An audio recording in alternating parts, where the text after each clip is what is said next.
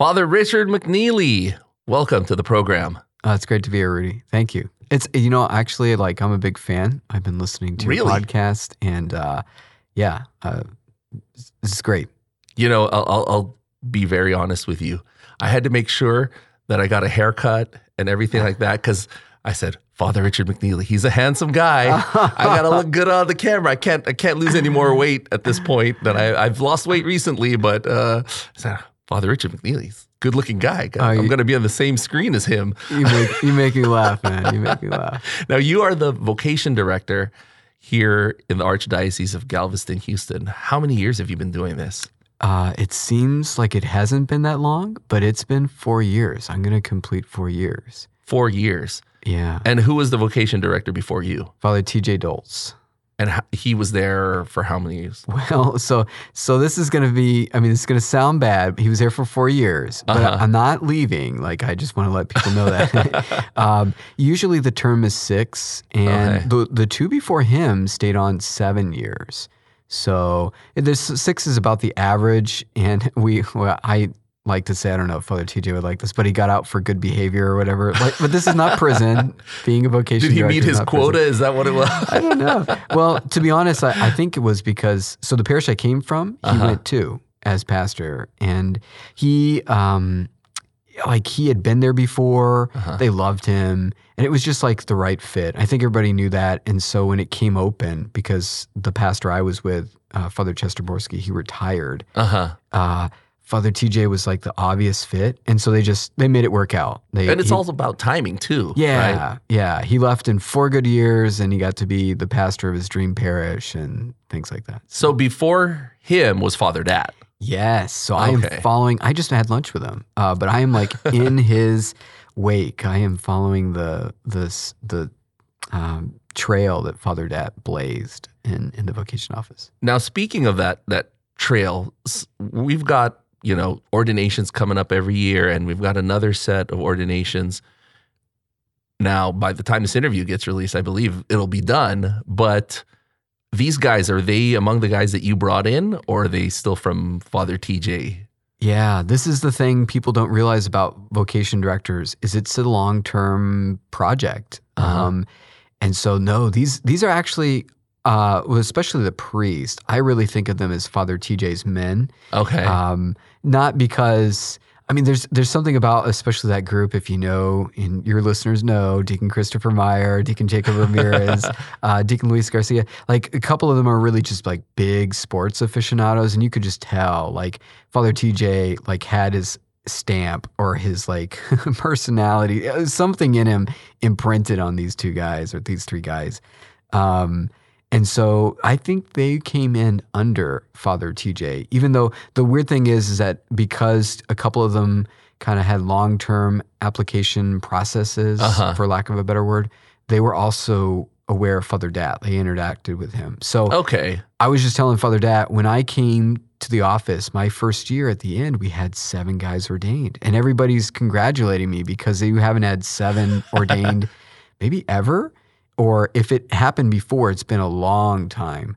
And I did nothing. That was all Father Dat's work. But it showed up when I was vocation director. So you took the credit. Yeah. So, it's hard for me to do that, but I tried. And so when I finally move on to whatever God has for me next, whatever the Cardinal Donato, Bishop has for me next, some other guy will start to see what I did, and hopefully it'll be good. And they'll be crediting him, man, you had 10 guys ordained. That's great.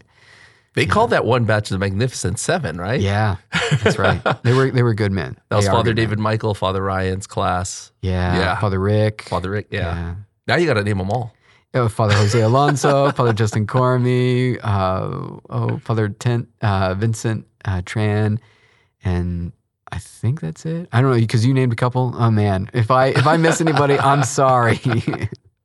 Now, did you always think you were having a lot of kids? You can't forget them. They're gonna remember that. Oh, that one guy's I knew he didn't like me. Yeah, he's not I'm the least favorite of the kids.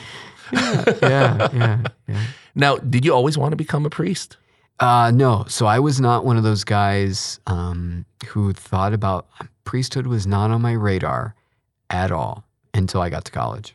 I have no idea how it wasn't, but I mean, when I look back, I think, yeah, there were probably things, signs and signals and stuff that was going on in my early life that would indicate that this is what God wanted. But I was oblivious. I was just out to lunch somewhere else. My own planning. Did you grow up in a Catholic household? I did. So my parents my dad was Methodist, and he didn't come into the Catholic Church until I might have been in seminary. Oh, wow. Yeah. Or just like a few years before, if that. But we were one of those families that went to Catholic church every Sunday. My mom was determined to get us to Mass. Was she a cradle Catholic? She was, I guess. Yeah. So she was baptized as a little kid. She's Hispanic. And so I guess it was just part of, the family's faith and culture. And so like we always went to church, but I would not say that our family was like super devout or practicing at the time. I even went to Catholic schools. And was there a conscious decision of your parents, like, we're going to raise our kids Catholic? Yeah. Well, I'm an only child. Okay. So conscious decisions to make this kid Catholic. And I appreciated that. Like, I know my parents sacrificed to put me through Catholic schools. And I think part of it, it was a little bit like, well, maybe we don't know how to teach our child the faith, but we're going to let these people who do have at it. And I think there's something to that. Like, maybe you don't want to outsource your child's faith education. And there's some things that parents just have to do. But I'm really grateful I went to Catholic schools. I went to St. Vincent de Paul as a little kid for grade school, Strake, for high school. I went to Catholic college. I mean, I just went to Catholic schools like throughout my life. Was there any discussion about you being raised Methodist? No, I don't think my dad was very, he wasn't like a devout Methodist. Okay. And knowing my grandparents and the kind of faith home he came from, they were sort of Methodist, but with almost like a Unitarian bent. Like I don't think they had a problem with me being raised Catholic. Maybe their only problem was that those Catholics look exclusive, something like that. But otherwise, they were just happy I was Christian and being raised in a Christian home. So. Now, growing up through, the Catholic schools you went to, you still didn't have any thoughts of becoming a priest, huh? Yeah, neither from parents or family. I mean, no one in my family is a priest, or from the school. Like, somehow that question about vocation just never got brought up. I think that maybe at certain points in high school, people insinuated, because I did well on a religion test, or because I was involved in the parish in certain ways, that like, hey, maybe, but it would stop at that. It was like, hey, maybe, and then there'd be this dramatic pause and we'd move on. So there was no hard sell. No. Nobody pulled you aside and, hey, have you really thought about, because Father Dad does that at St. Faustina all the time. Yeah. You think he's still the vocation director after. That's great. I am so grateful. Father Dad, thank you for doing our work in your parish. So, but none of that for you. No.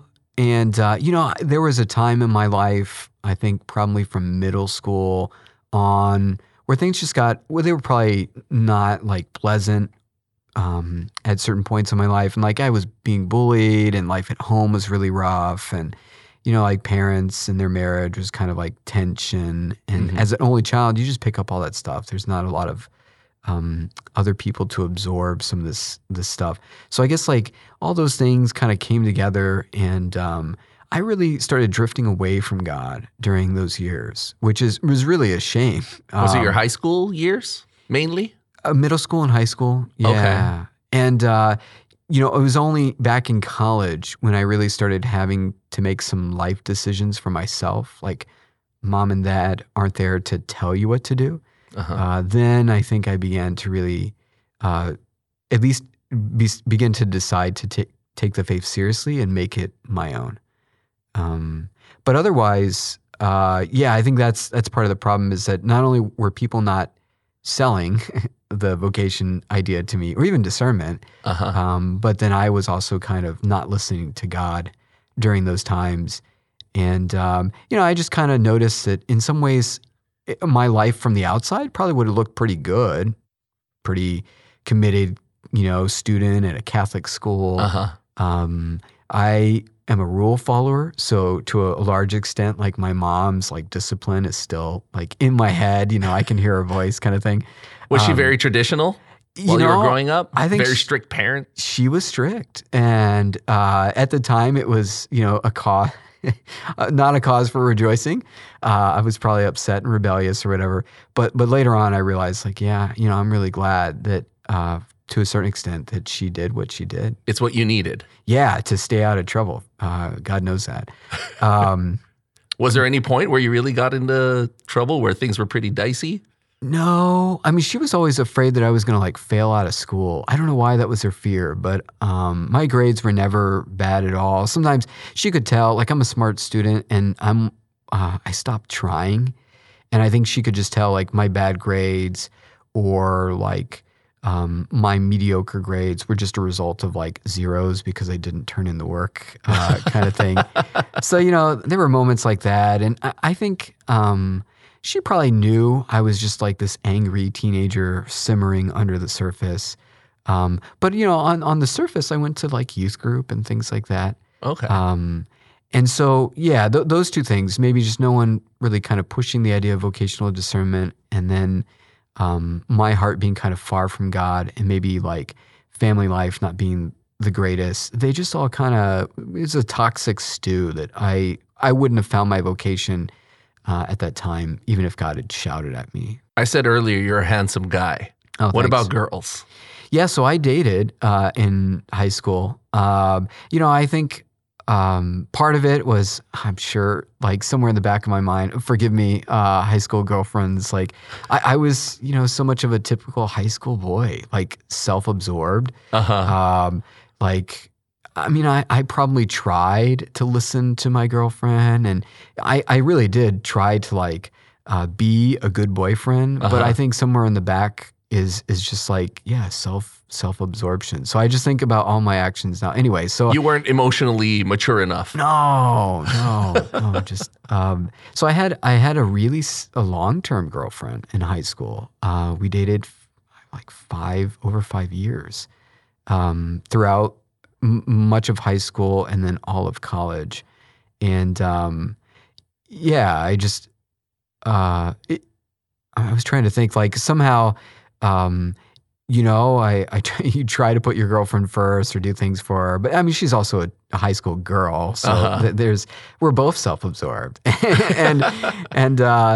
it was, I really, I don't know. Sometimes people ask me because as a vocation director, you listen to a lot of other people's stories. Like, do you think it's good if people date in high school?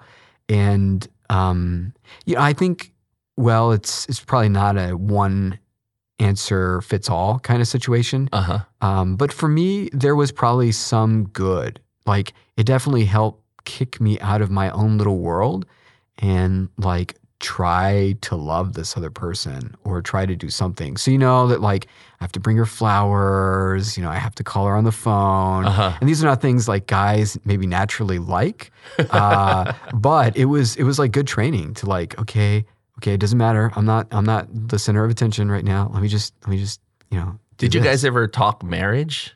Because you were together for so long. Yeah, especially in college. Yeah. That was kind of the plan in the future. But it was in college that I also began to have like good friends who were Catholic and who started challenging me to live the faith. And I also began to have, like my own, I guess, prayer life began to wake up. And my own stirrings about like, what am I made for? What is going to make me happy? What is life about? The meaning of life. I took philosophy classes in college and where'd you go? I went to St. Louis University. The acronym is SLU. So really, they should change that. Talk about bad marketing. And what did you take? I wanted to be a radio, television, film guy. Okay. That was going to be my major. And I mean, one, I was trying to get away from home at the time. So I applied to like Florida, New York, Chicago, LA, just like a periphery of of places. But they also had those places, well, maybe not Florida, but they had decent RTF majors. And nothing really either stood out or I didn't get in.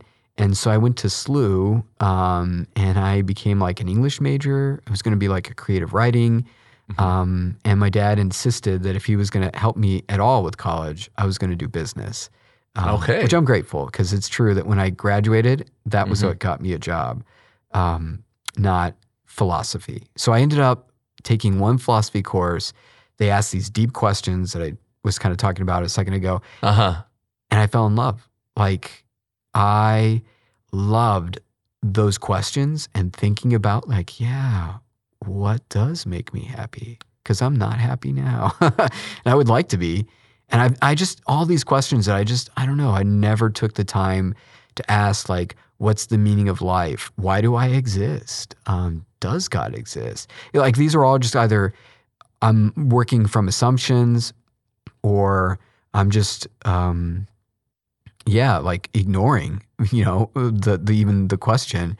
And so once I started to ask them, and because I was at a good Catholic school, or at least good enough, I found great answers in the tradition of the church, like Thomas Aquinas, St. Thomas Aquinas, Augustine, just like people had been asking those questions for years, hundreds of years, maybe thousands of years. Is that what led you to the first thoughts of becoming a priest?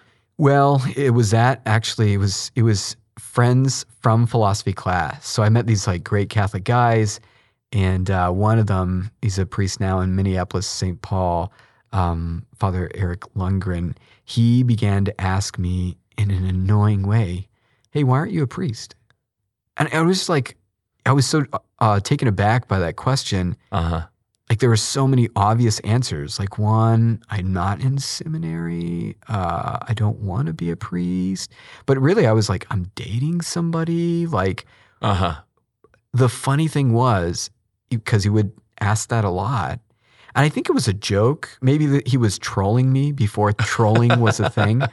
I realized that the right answer is because God doesn't want me to be a priest.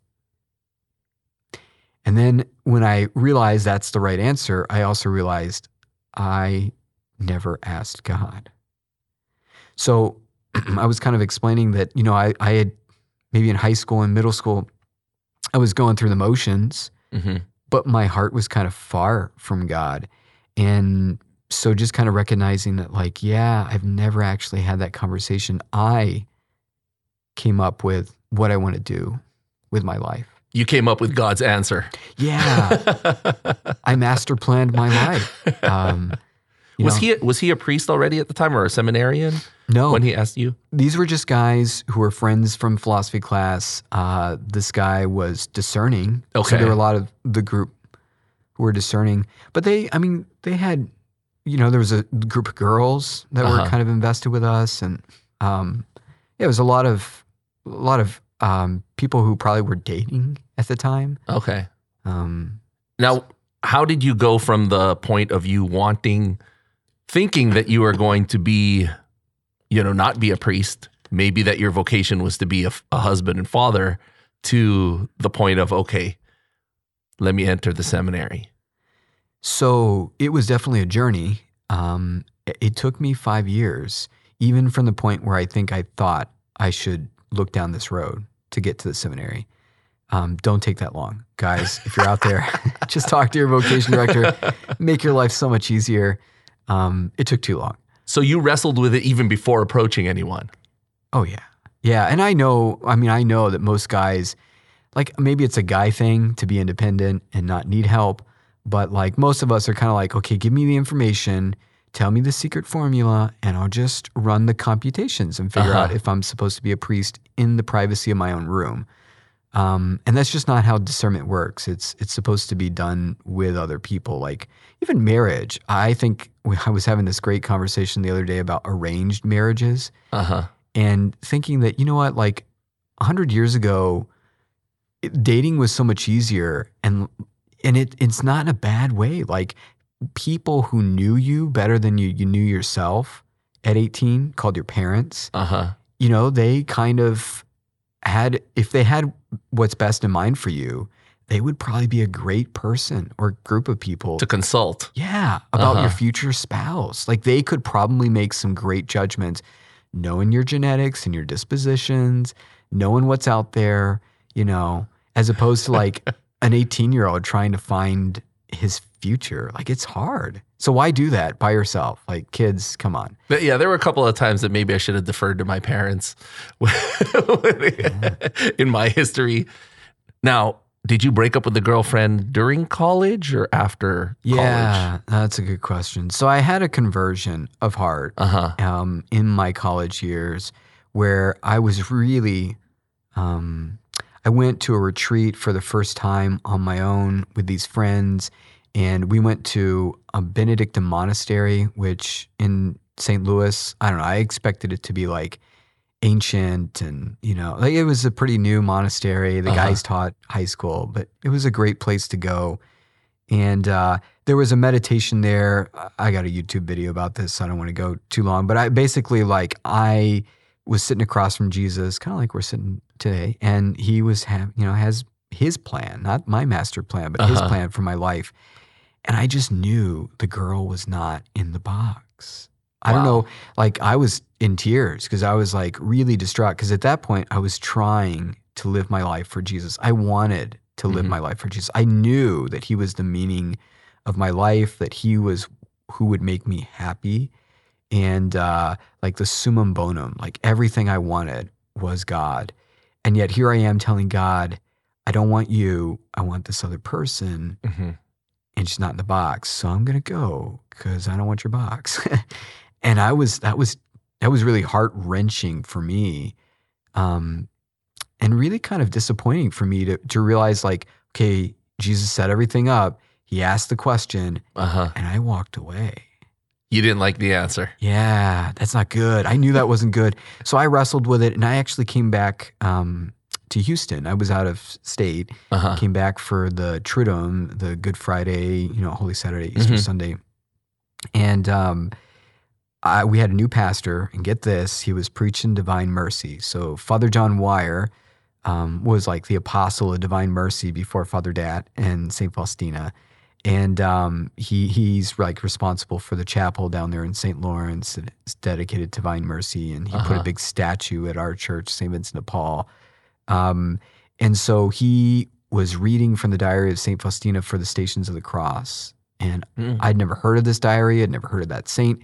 And just something about the grace of that day and that diary spoke to me in a way that nothing ever had. And I was like ugly crying in church in front of my parents. And that was like, to me, that was like the most embarrassing thing. I would have loved to have melted just because of that.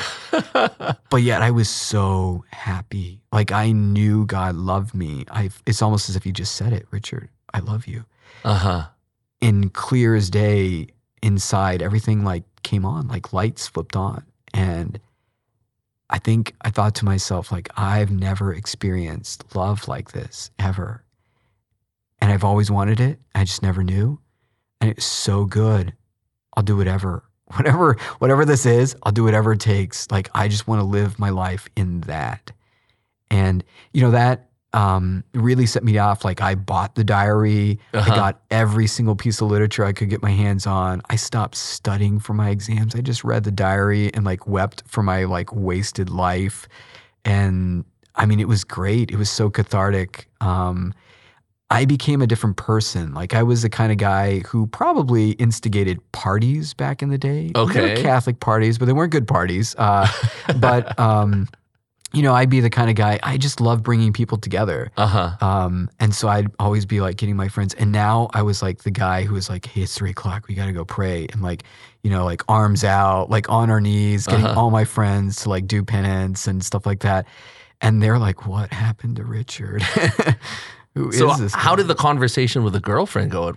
Yeah. So I talked to her after that wave of grace entered my life. She was actually studying abroad at the time in China. Okay. She's not Chinese. She was studying abroad in China.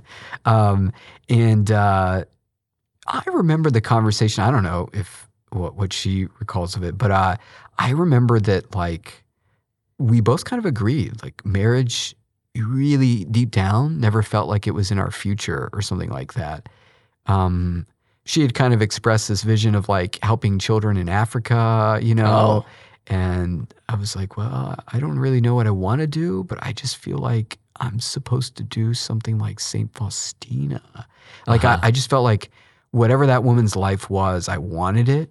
I'd be a nun. You sign me up, like let me enter that Polish convent and just like, that's not for me. But so yeah, that initial conversation was good, and she kind of acquiesced, like, okay, maybe this is not our future. Uh-huh. But then she came back to the States, and I was like, forget what I told you. I was Oh, still at war in my heart. Like I think I remember praying at some point, like, God, if you want this relationship to end, you got to make it happen. I'm stuck. I uh-huh. can't just say goodbye to this person. Because you were together for so long. Yeah, and I think, like she and I started dating at a very vulnerable, bad place in my life, and so like she really became like, I mean, it sounds bad, but a god. Like she was my life. Uh-huh. We, now we talk about these relationships as toxic, codependent, Uh-huh. enmeshed.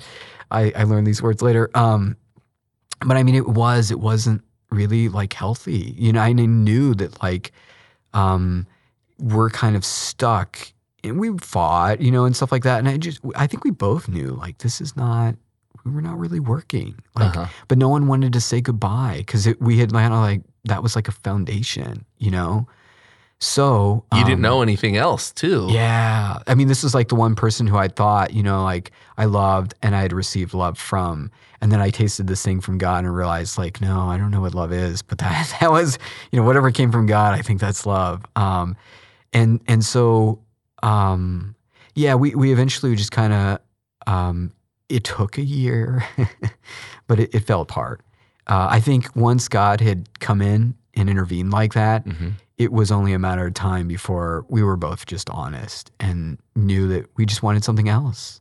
So, You just couldn't make it work. You couldn't force it to happen. yeah. And I tried. I mean, I remember driving she went to a different school at the time, like driving to her college and trying to like, I'm sorry, or try to express like, well, I really want to commit, or something like that. But Mhm. I think we just both knew that like something had been driven into the relationship that wasn't coming out. And it was light that was revealing like, this is just not for us. What about her? Did she eventually go to Africa and do that stuff? You Do you know, know? we kept in touch kind of loosely for a few years afterwards. And then, Uh-huh. I mean, it's been years really. I think I did, she's still someone in the Catholic scene. So occasionally I see her like once every 5 years, like that occasional. So no Facebook stalking? No, no. I think we're both very happy. She's married and she has 2 kids, I think, maybe 3. I don't know. And that's actually the beautiful thing is that like she too found her eudaimonia, her vocation. And she ended up, I think she went to India with the Missionaries of Charity Nice. for a few months. Yeah, to really like live it out. And That's cool. I love this about vocational discernment. Sometimes when you have a little bit of idealism in you and you taste the ideal, then you realize it's not for you. The Missionaries of Charity, like if you're thinking about poverty and serving the poor, they definitely stand out as the ideal. But once you try to live it, you realize quickly like this is Wow. tough. Wow. Yeah. Now, when you go to your parents, how did that conversation go? Telling them that you're discerning the priesthood. Yeah. As an only child, maybe they had some thoughts and dreams, but because I had already put some distance there by going to school out of state and just Uh-huh. kind of, I don't know, kind of running away from the family dynamics a little bit, or that when they learned that I was going to come back home and be a diocesan priest, Hmm. I think that made their day a little bit. Oh, because at least you'll be there in Yeah. town. Yeah, and my dad was pretty pragmatic. And so I had actually like, after college, I'd worked for a year and then I went to grad school for philosophy. And it was there that I kind of fully discerned. I told you it took a long time. And then he probably thought, like, at least my son's going to have a stable career. You know, like, he's not going to be living in a basement as a philosopher or something like that. Which, you know, in fairness to philosophy professors, you can make it. It's okay. But it's true. There are a lot of PhDs out there who can't get jobs because it's hard. Have you ever had a conversation with your dad while you were discerning about, hey, who's going to carry on the family name since you're the, you know, only child, only son? I think we have. Especially because my grandparents a few years ago, you know, they both died.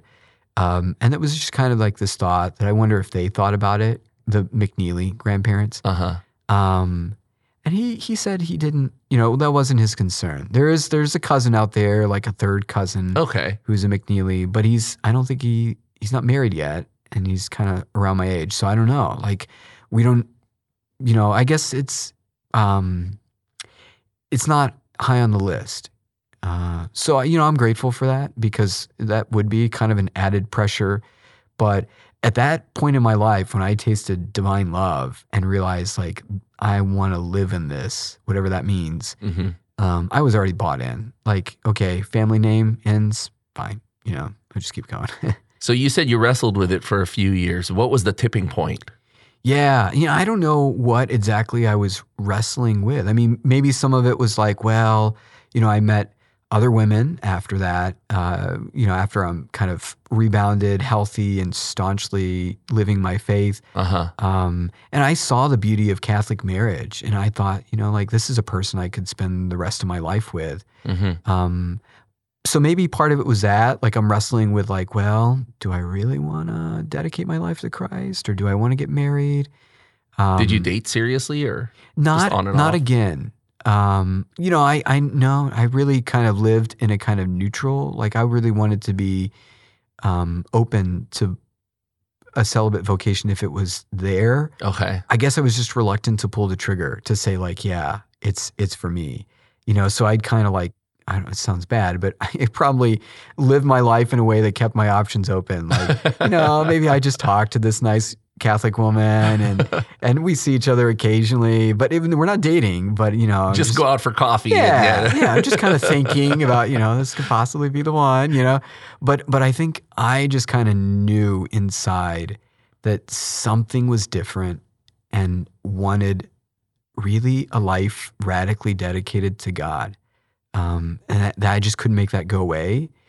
And so, yeah, I mean, maybe it was partly that. There were probably other thoughts of, like, you know, where, that's always a big question for discerners, like, where do I go? You know, like, I looked at Dominicans, I looked at Jesuits, you know, all over. Wow. And I think I needed some healing to look back at Houston because things hadn't been that good here. And I kind of, you know, I didn't know the Catholic Church when I was 18 and left. Okay. I was really kind of in a little bubble. And so it took a little bit of healing to say, you know what, like, let me be open-minded and notice that, wow, a lot of people go to daily mass here, more than I had ever seen in St. Louis, even though I thought, well, St. Louis is like the beautiful church, you know? Yeah, like, yeah.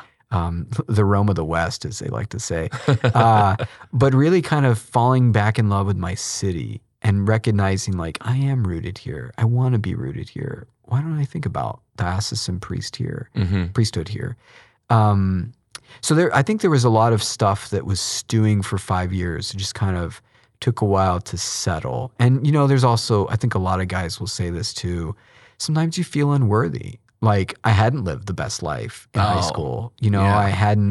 I certainly didn't deserve to be a priest. I'm sure there are a lot of people out there who remember me from, like, middle school and knew me as a jerk. And I was. Him? Yeah. He became a priest? Yeah. That guy? The guy who, when bullied, decided to bully other people, you know? Like, so I mean, there was a long thought about, like, why would I do this? Like, why would God call me to this? And just a kind of reckoning with the fact that, yeah, I don't deserve this. That's the point. It's called love. and okay, so God can still work with you even if you don't deserve it. In fact, he likes to work with people who don't deserve it. So all that stuff just took time. It took time for me to kind of acquiesce to losing marriage in a way. And in order to receive the gift of celibacy, It took me a while to kind of really be humble about like, okay, God, you can actually do this with me. Like no one's that broken that can't be used by you. And just other little stuff. During this time, what did you do? You were working in the private sector, I suppose. I worked for a year. And I love that. I worked in like the back office of a financial, like advisor group. Like they call themselves like family CFOs. And I was the kind of guy who would pray the Liturgy of the Hours on his lunch break. So it was probably everybody knew like something was up about me, except for me. You know, I was just happily data entering, you know, doing all this menial work and stuff like that. But I think somewhere deep down, like immediately, I just kind of knew like I don't want to do this for the rest of my life. This is pretty empty for me. You know, other people love this, but I don't. And so I remember there was one day like the Archbishop of St. Louis, Cardinal Burke. He wasn't cardinal at the time, but he noticed me like always praying in the cathedral, which is kind of my parish. And one day he just invited me to talk, and he didn't really say the thing either. He didn't say like, "Hey, have you ever thought about being a priest?" No hard sell either. Yeah, maybe he kind of mentioned it. It was a little bit more than just maybe. You know, he didn't just trail off, but he did say like, you know, priesthood is a good vocation or something. But I didn't pick up on it. I was kind of like, yeah, that sounds nice. You know, maybe that's for me. I don't know. But I left that job to go to work in another financial group and like write a little document about how to be a Catholic and an investor, which I really kind of liked because I, in college, did philosophy and finance. And so it's a way to marry the two. And then I went on to grad school for 2 years to do finance and philosophy. Well, I take that back. To do applied ethics. So like business ethics. Oh. Yeah. So I was in school for 2 years and I worked for a year between college and seminary. So when you finally finish wrestling with these ideas and you decide to go to the seminary, who was the vocation director that you reached out to? So it was actually Father Clint at the time. Father Clint Wrestler, who's down there in Texas City. And, you know, it was funny. I tease him now. We know each other pretty well. And like, I remember I was trying to call him, and then he gave me this like long interview form that I was supposed to fill out before we could talk. And it had things like, are you male? Are you over 18? I was like, I could have told him this over the phone, you know? So I was trying to figure out like, hey, take me seriously. I'm not a joke. Like I know I'm from out of state, but like I really think God is calling me to come back home. So he had me do like a little retreat in his parish, which I was really grateful for. And he was the one who kind of told me, you know, like, okay, I understand that you're trying to figure out, is this just a call to holiness that happens in every conversion? Or is this a call to priesthood? But he said like, don't take those two as so distinct. For men who are called to priesthood, their call to holiness is their call to priesthood. And I think that kind of gave me the freedom to kind of like punch the ticket and say, you know what, I do feel like I want to be just a saint, but I think there is something more attached to that. And so I started applying down here. And then by the time I became a seminarian, my first year as seminarian was Father Dat's first year as vocation director. Oh, wow. Yeah. So I got the best of Father Dat. Now, do you think you would have applied earlier to the seminary if you had approached somebody earlier rather than trying to wrestle with it yourself? Oh, yeah. Yeah, I think I was really grateful. Well, you know, having said that, maybe the time I took was just the time it took for me. You know, part of it, I had told, there was an old Monsignor at the cathedral who was my spiritual director. And when I broke up with the girl I was dating for so long, it really like, I was like a puddle of tears. I was a mess. Even though I knew it was good, I was still of course an emotional wreck. And he was like, I was like, yeah, maybe I'm called to be, you know, like this Saint Faustina, like maybe I'll go to religious life or priesthood. And he kind of put the brakes on it. He's like, well, why don't you just get a job first and heal? You know, like he kind of recognized like now is not the time to make serious lifelong decisions. Like this is not a rebound vocation, you know, like You can't escape into the cloth. Yeah. So there was some good to that.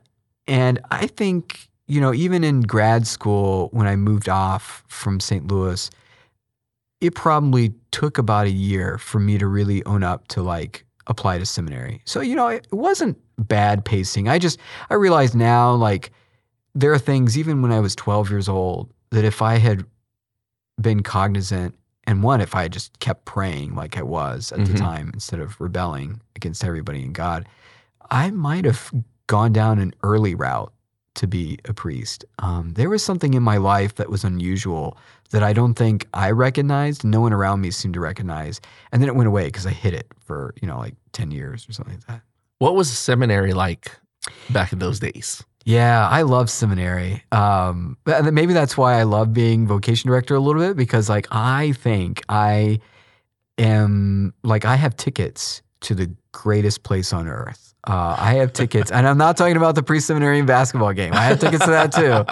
But I really I let some guys, 12, 15 guys a year, into the greatest place that I wish everybody could go to. I wish we had a seminary for married people, like people engaged. Oh.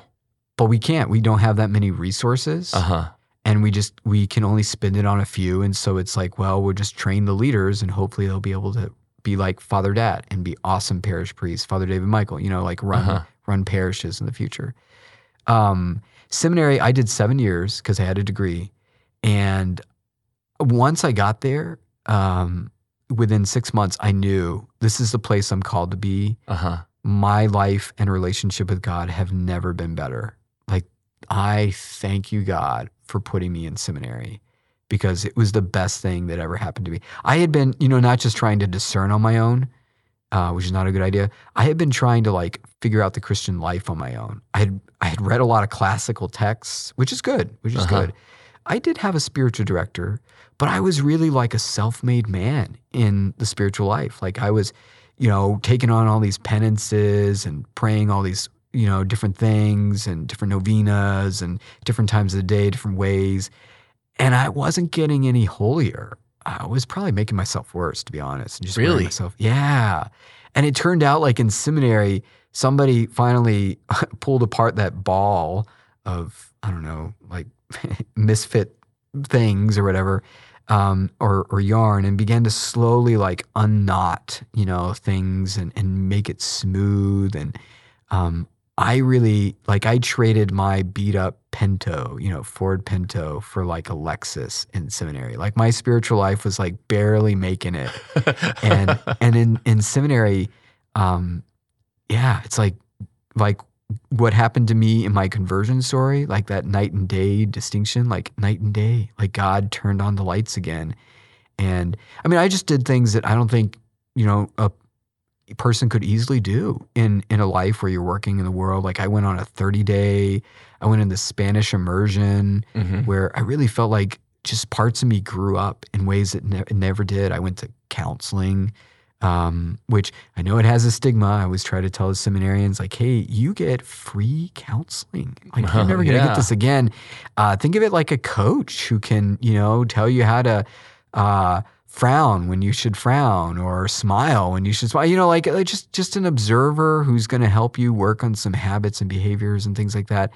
I didn't express anger very well. Like at the time, I either had so much that I shut down, and then just didn't express it at all, or, we come out passively or things like that. And so like just having like an anger coach, never thought of that before, never would have crossed my mind, never would have paid for it. But in seminary, somebody helped me like express and manage this emotion. And it was like, wow, this is the greatest thing ever. So you did a lot of work on yourself as a person. Yeah. The 30-day retreat that I went on, like who could do that, But yet like that, like fundamentally changed my relationship with God in a beautiful way.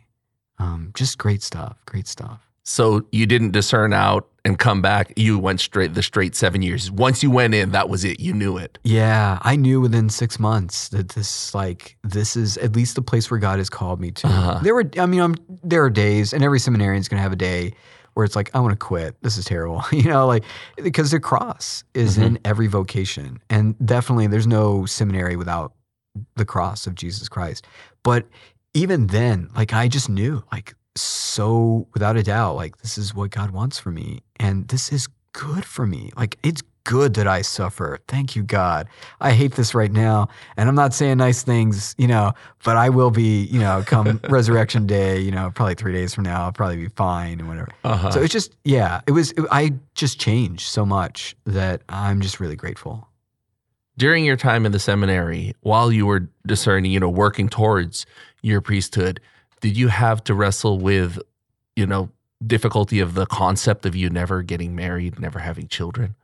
I think I had wrestled with that so much prior to entering the seminary. It was not as hard once I got there. Some guys, have the grace to be able to just bring those questions into seminary and wrestle with them there. It's probably healthier because you get more, support. But I, pretty early on just kind of recognized like, it's true that like you do see the grass on the other side. You think like, oh, it's a really nice woman, and they have a really nice marriage, like you see the beauty of marriage and family and things like that. But I think I had already made some kind of fundamental decision that like, I knew what I wanted. I knew what God wanted for me. It wasn't really much of a question. Now, in the seminary, we ask a lot of our guests about life in the seminary, what it was like, especially the pranks and the hijinks. Yeah. Did you have a lot of experience with that? Yeah. At some point, I'll have to tell you the prank I pulled on Father David Michael Moses, but that was not in the seminary. Okay. I feel like your listeners would enjoy that. But there was, especially at the college seminary. So I went to Holy Trinity in Dallas for 2 years. Okay. I was what they used to call a pre-theologian, meaning I had college already. Okay. I even had philosophy. I was like a graduate student. I had a master's in philosophy, but I still went there for 2 years before going to study at St. Mary's, the theology seminary, to get some other stuff out of the way. Theology courses mainly, I suppose? I did. I actually took, and I'm grateful for this. I got to take graduate theology with some of the Cistercian monks there who were like renowned, which is great. Wow. So in Holy Trinity Seminary, there were pranks. And, it's funny because now these guys, I wasn't really involved that much in the pranks. I probably did enough like weird stuff that people were like, we don't know how to even prank him. Like I used to try to bake bread and I would try to like make sourdough. So I'd like leave water and wheat out, like, trying to catch ambient yeast and the place at the time, I think they've cleaned it, but the vents were so dirty. I don't know what ambient yeast was growing, but it was like green and yellow and red. But they were like, people would throw my stuff out because they're like, why are you leaving rotting, like flour out, it looked gross to them. But anyway, I remember there was like a little exchange, like there was a priest who's now a rector, pastor somewhere, that like used to bring a cat, a big inflatable cat, like the kind you'd put out in your yard for Halloween. Okay. And he'd like put it in people's rooms. It would just show up randomly. Yeah. But then like there was this, I wasn't really privy to it, but there was another like guy who's now a priest who was like, he really got into it with the kitchen staff. So back then we used to have like not like a corporate company who came in and did dining, but like there used to be like mom and pop, like we'd hire somebody for life to be like our kitchen cook or something like that. And so like her and her wait staff, I guess they used to trade pranks. And so somehow they started like moving a fish, like a dead fish around into people's rooms. Oh no. Like it would just show up randomly and you'd be like, what's that? That smell, yeah. Yeah. And you couldn't find it, so they would hide it. And like maybe it'd be under your bed or whatever, and you'd have to like figure out where it was because otherwise your room would stink. Yeah, dead fish. I think it got to the point where like one of the guys decided to like give them flowers, but he blended the dead fish and he put it in the water. So he had like fish sauce and flowers. Oh gosh. Yeah. So instead of just dead fish. It's blended dead fish in a flower vase. Yeah, I think at that point they decided to stop because it was starting to get out of hand. It's like, well, we don't know how to top this, but it's going to be worse and gross, so let's just not go there. What about you? Were you a victim or a mastermind? You know, I never really got too involved in the pranks. I'm not really sure why. They probably, I don't know.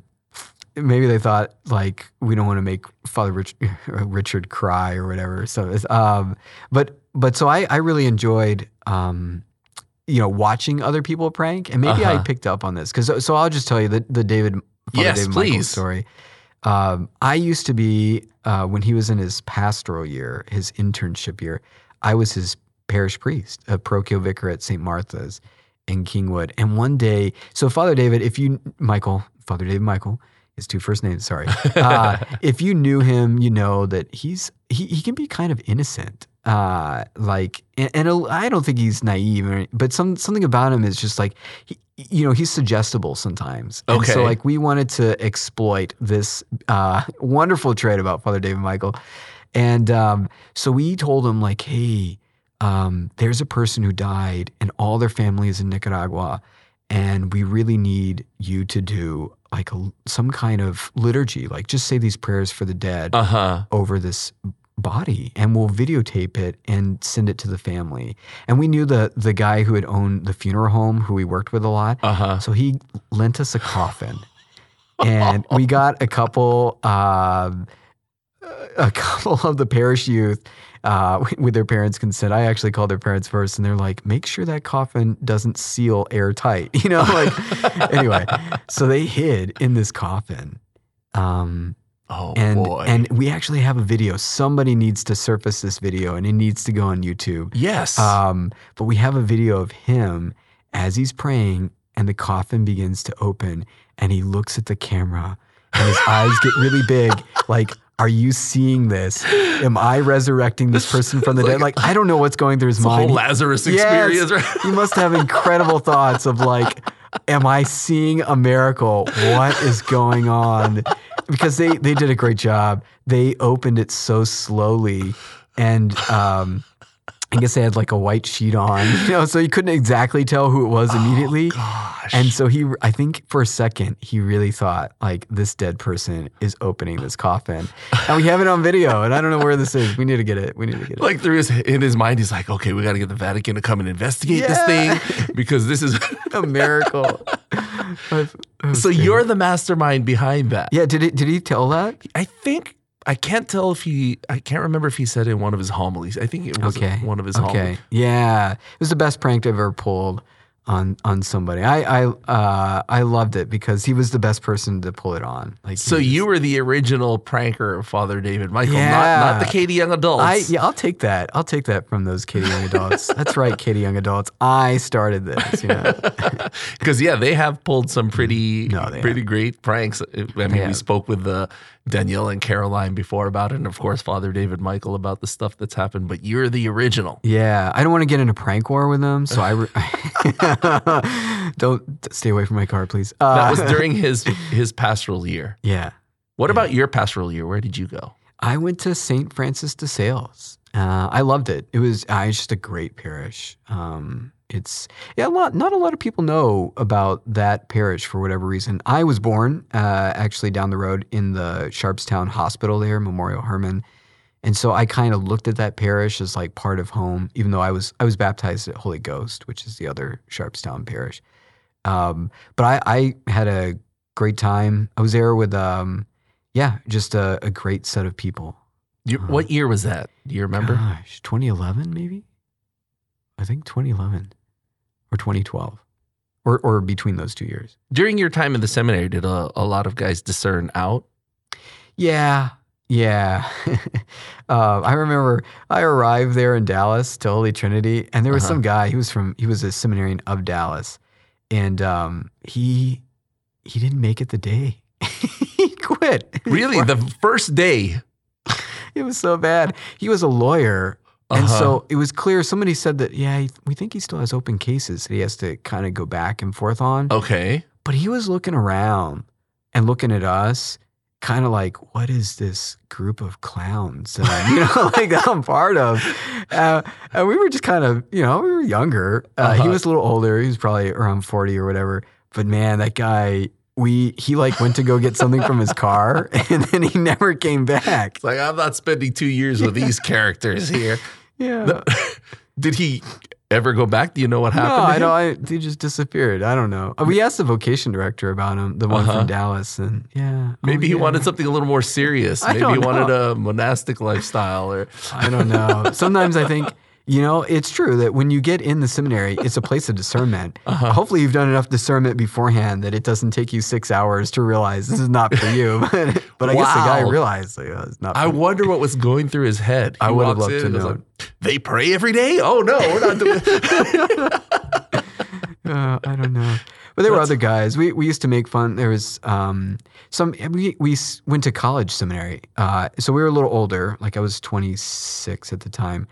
And I mean, we were there with 18-year-olds, who like are learning how to wake up on time and stuff like that. And we just loved like teasing them. There was one guy who like somehow he managed to make the university paper at a dance, like it's a picture of him embracing this young woman, like in a kind of swing move. So he's kind of like bowing her down, or like, I don't remember what you call that. But it's sort of like bowing her. Giving her a dip or something. Yeah, dipping. Yeah, okay. Thank you. Clearly haven't danced in a long time. I can't remember the vocabulary.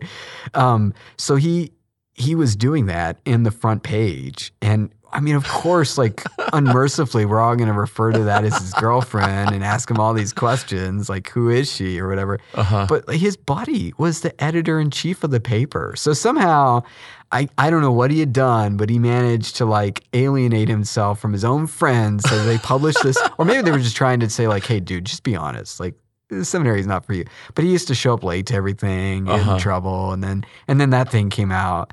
And it was kind of like the writing was on the wall. He left by Christmas. So. Was it hard on you if, like your friends, seeing your friends discern out? I think it was a little hard. There was one guy who we all loved. And there's always like one guy who you think like, that guy should be a priest. Like, I don't know about me, but that guy should be a priest. And then he leaves. Wow. And you're like, well, if he's not called, like, what am I? Like, you start doubting yourself. Yeah, big a time. little, or like, like just wondering like why, if that guy was so good, like what, so you never know. Like sometimes seminary begins to feel like there's this, in the book of Judges, these stories about Gideon, and Gideon is told to take an army, I think to Jericho and, like take it over. And God ends up like saying some really random stuff like, okay, you don't need a big army. In fact, your army's too big. And he doesn't have that many. He just, like he goes down to like 300 men, I think. But he says something like, okay, the people who drank out of the stream with their hands as opposed to like lapping it up like a dog or whatever, like kick them out. I was like, oh, okay. They didn't do anything wrong. Like they're still good, But so sometimes it feels a little bit like that, like arbitrary. Like why does this guy go? Why does that guy doesn't? Yeah, the will of God is sometimes a mystery to me. Wow. Yeah. Like after your pastoral year, everything's just steamrolling towards priesthood, huh? Well, actually, I got a concussion. All the guys, they'll remember this because they used to make fun of me for it. But I'm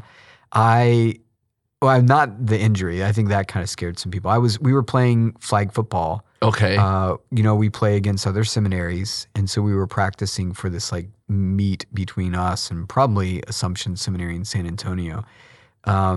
And we were running a standard play, first day of practice. I'm not going to be on the team. Like, I don't care to play this game. Okay. I'm not very big, I'm just not that big of a guy. So I'm not going to play football, but I'll run. I'm a fast runner.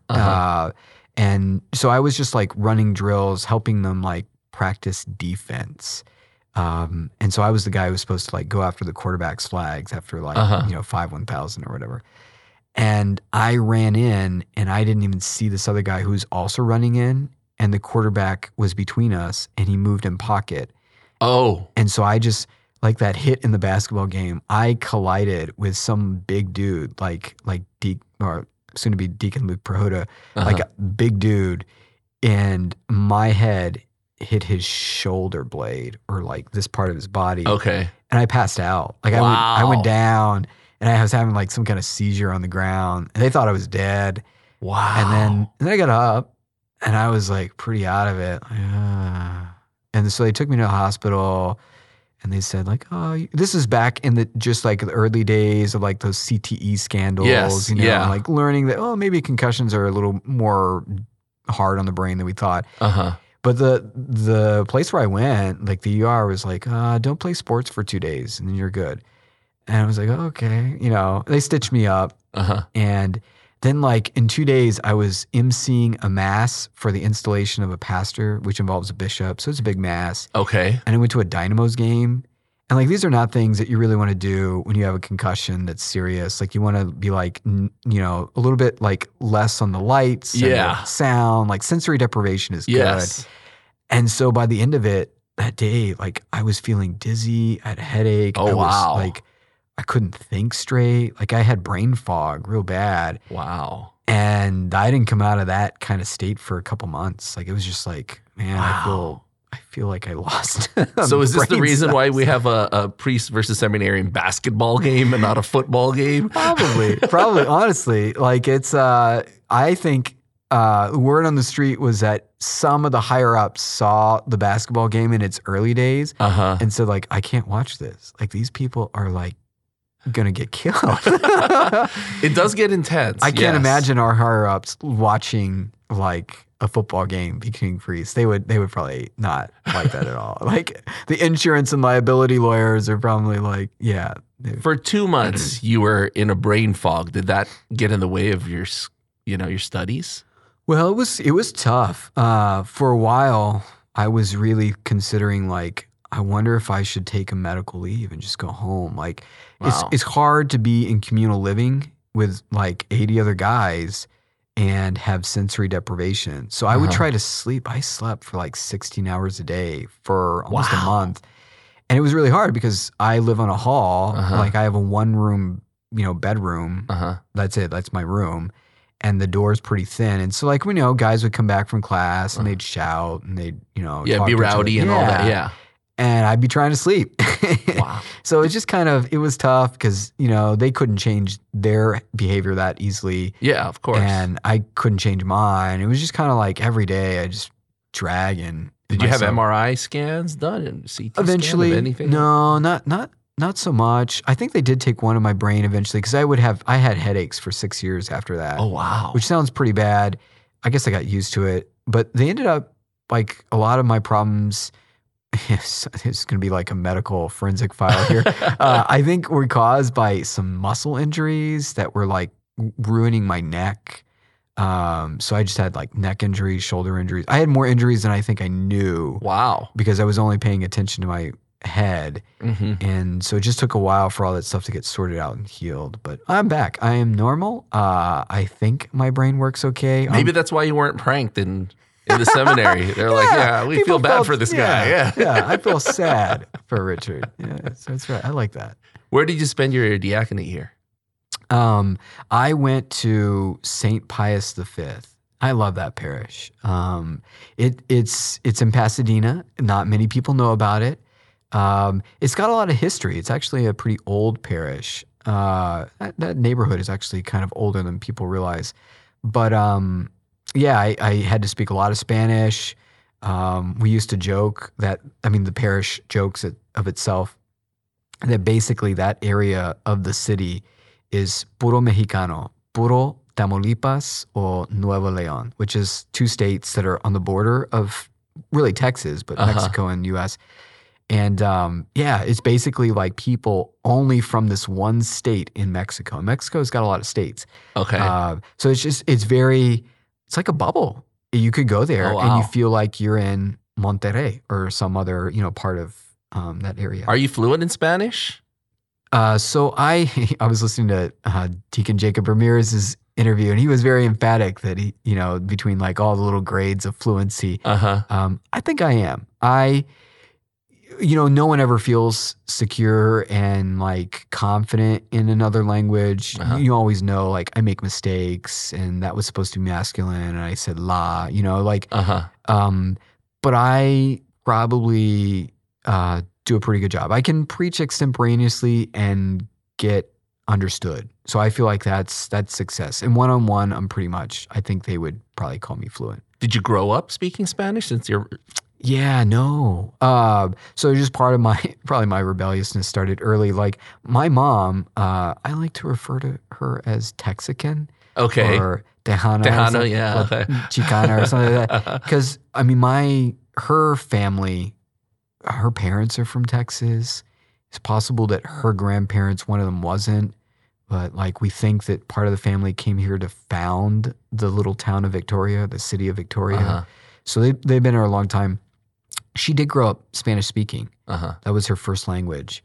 Or maybe a part of your family's from a part of Texas that was part of Mexico. Yeah. Yeah, no, for real. It just changed. That's the joke, right? Like we never crossed the border crossed us. I think that's definitely part of the family history. But so she did speak Spanish, but she was never educated in it. I think she had to get it later on, like in college or something like that. Okay. Because back then, they didn't educate little kids in their native language. They refused. They wanted them all to speak English. And I think they used to beat them, like hit them with rulers if they spoke Spanish in school.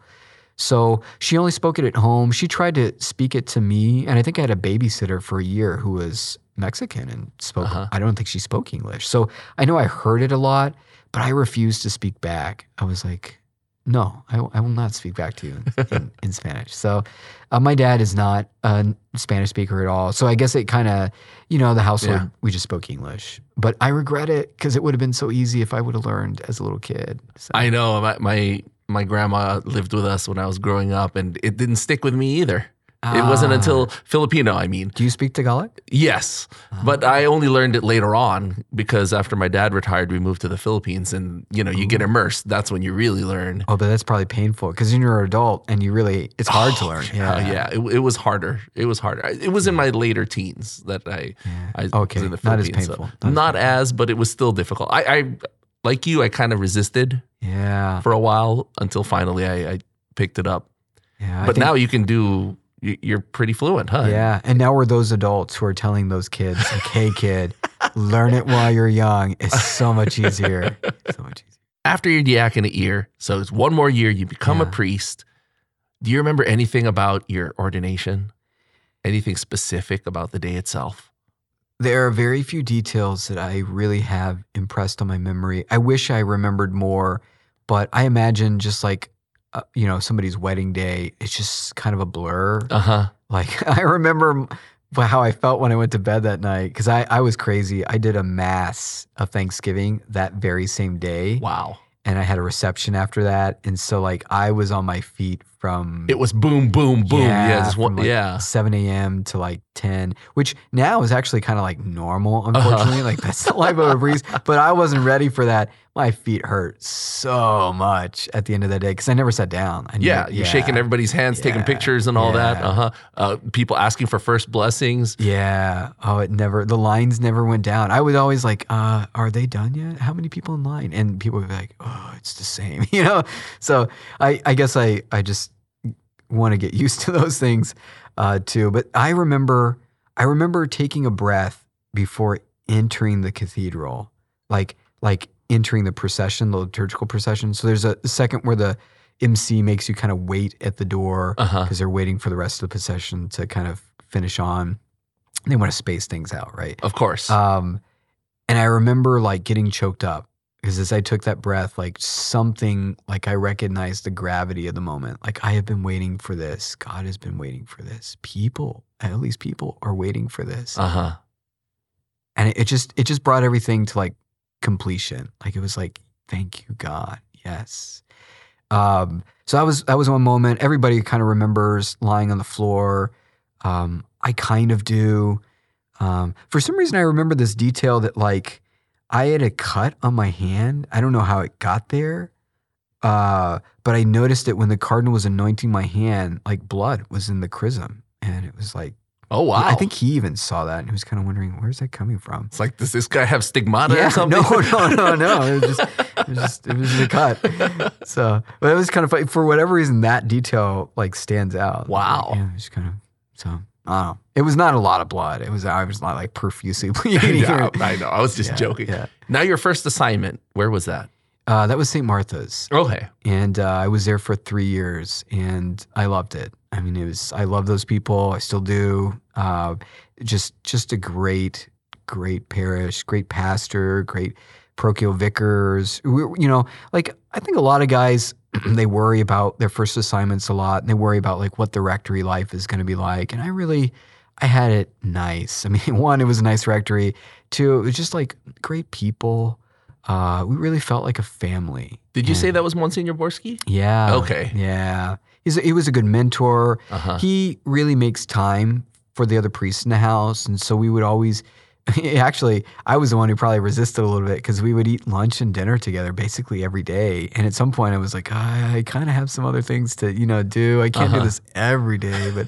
But I'm really grateful for his championing, fraternal life amongst priests. Like he really made it a priority. Like fostering this brotherhood. Yeah, that's really needs to come from a leader because it's hard to get guys to all make the sacrifice and make time because we all have different and busy schedules. Yes, very busy schedules as priests. But because he was the pastor, he kind of made it known that like, hey, let's make time for each other. And so we did. It was Did great. any of the seminarians that were, on their pastoral year or their diaconate year, who went through St. Martha while you were there? Were there any that went through there? Father David Michael. There's a guy from Fort Worth who probably people won't know, but Father Nia Nguyen, I think is his last name. I can't say the NG in Vietnamese, so I hope I did a good job. Close enough. Yeah, that's right. And then that was it. But Father David Michael took a year.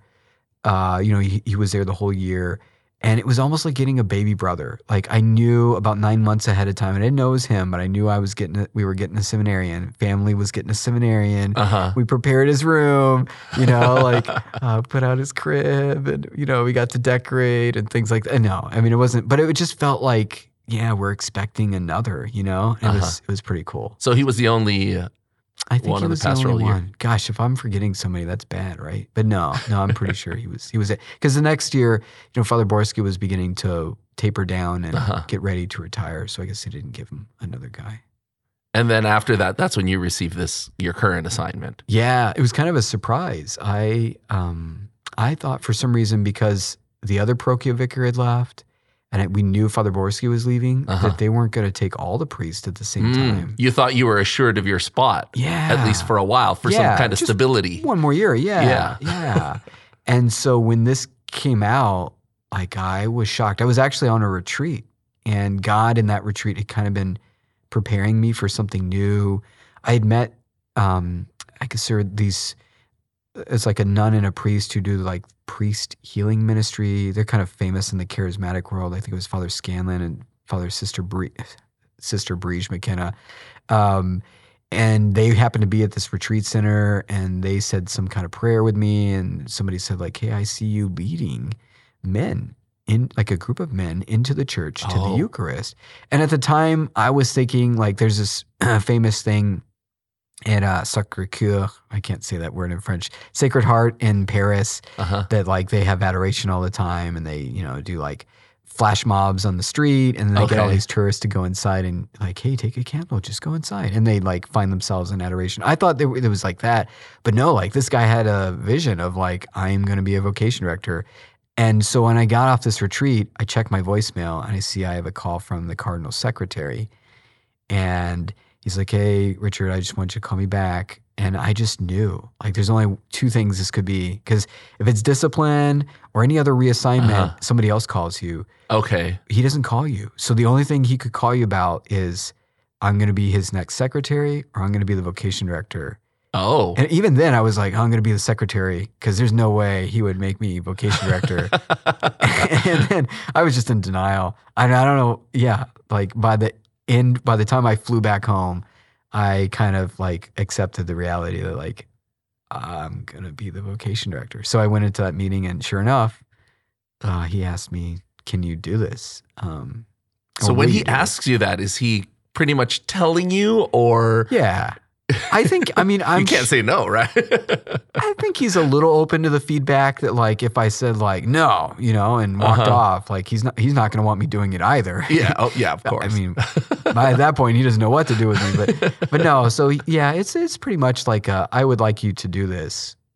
After spending time in a big parish like St. Martha and looking at, okay, I'm going to be a priest without a parish, did that kind of, you know, depress you or kind of make you feel sad that, oh, I'm not going to be able to have these families that I'm going to work with? Yeah. I mean, I knew it was coming, right? Like, everybody at St. Faustina, y'all know that you can't keep Father David Michael forever. So, I think people are, they're kind of accepting it. But there's always a little bit of, you know, you save the hurt till it happens. Yes. And it hurt.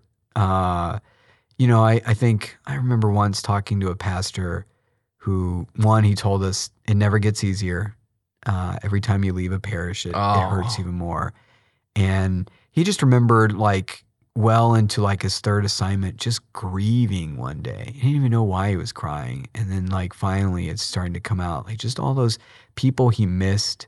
So I, you know, unfortunately I don't know that I grieved as well as I wanted to because there was so much going on. Father Borski was retiring too. And so I didn't really even get like, I didn't really get to say goodbye in the way that maybe it would have felt appropriate because there was already so much goodbye going on. It just became kind of like a bonus goodbye.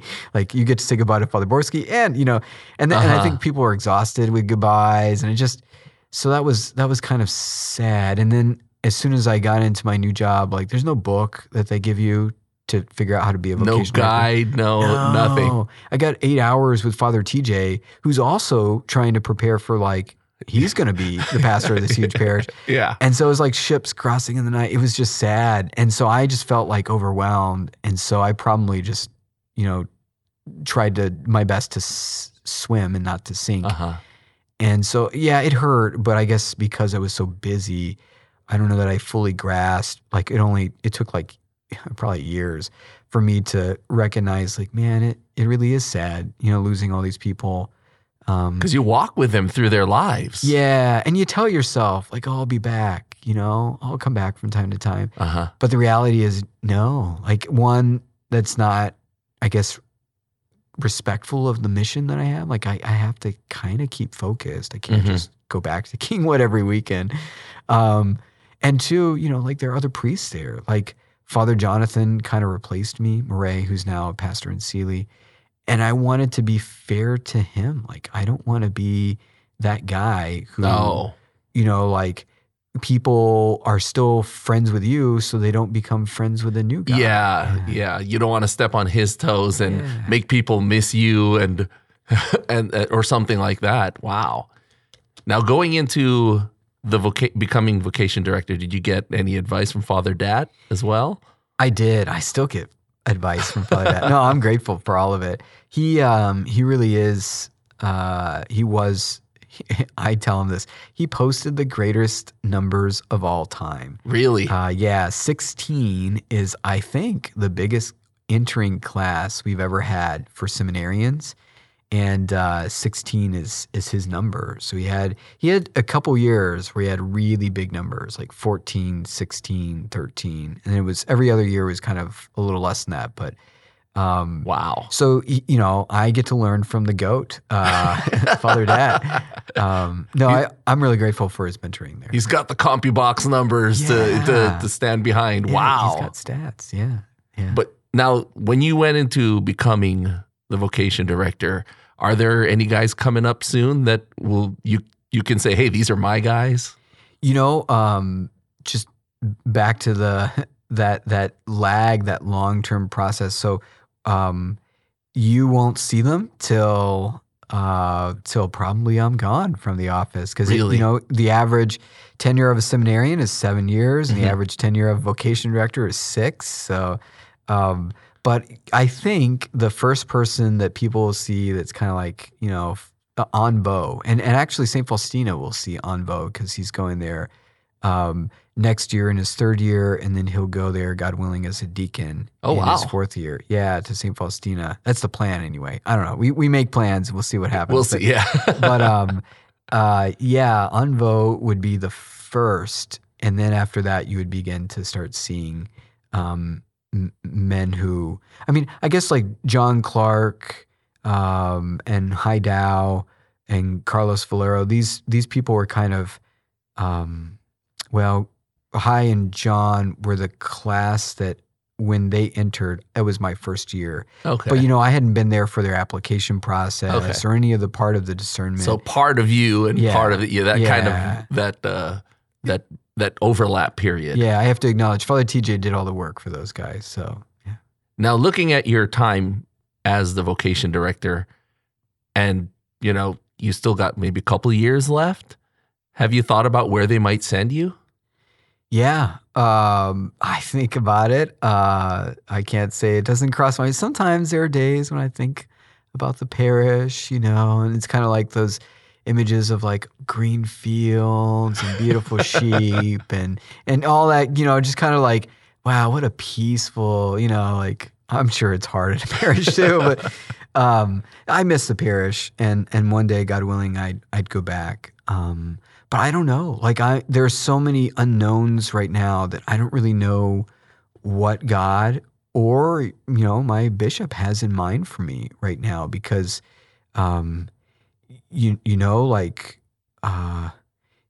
we've got a new priestly formation program. And so that's kind of, it needs to be implemented. That's kind of big on the horizon. That changes a lot of the way seminary works. We've, there are a lot of pastors who are retiring in the next few years. And I guess there's just kind of like, we're wondering like what's next on the horizon in terms of church leadership, in terms of the church, in terms of this PPF.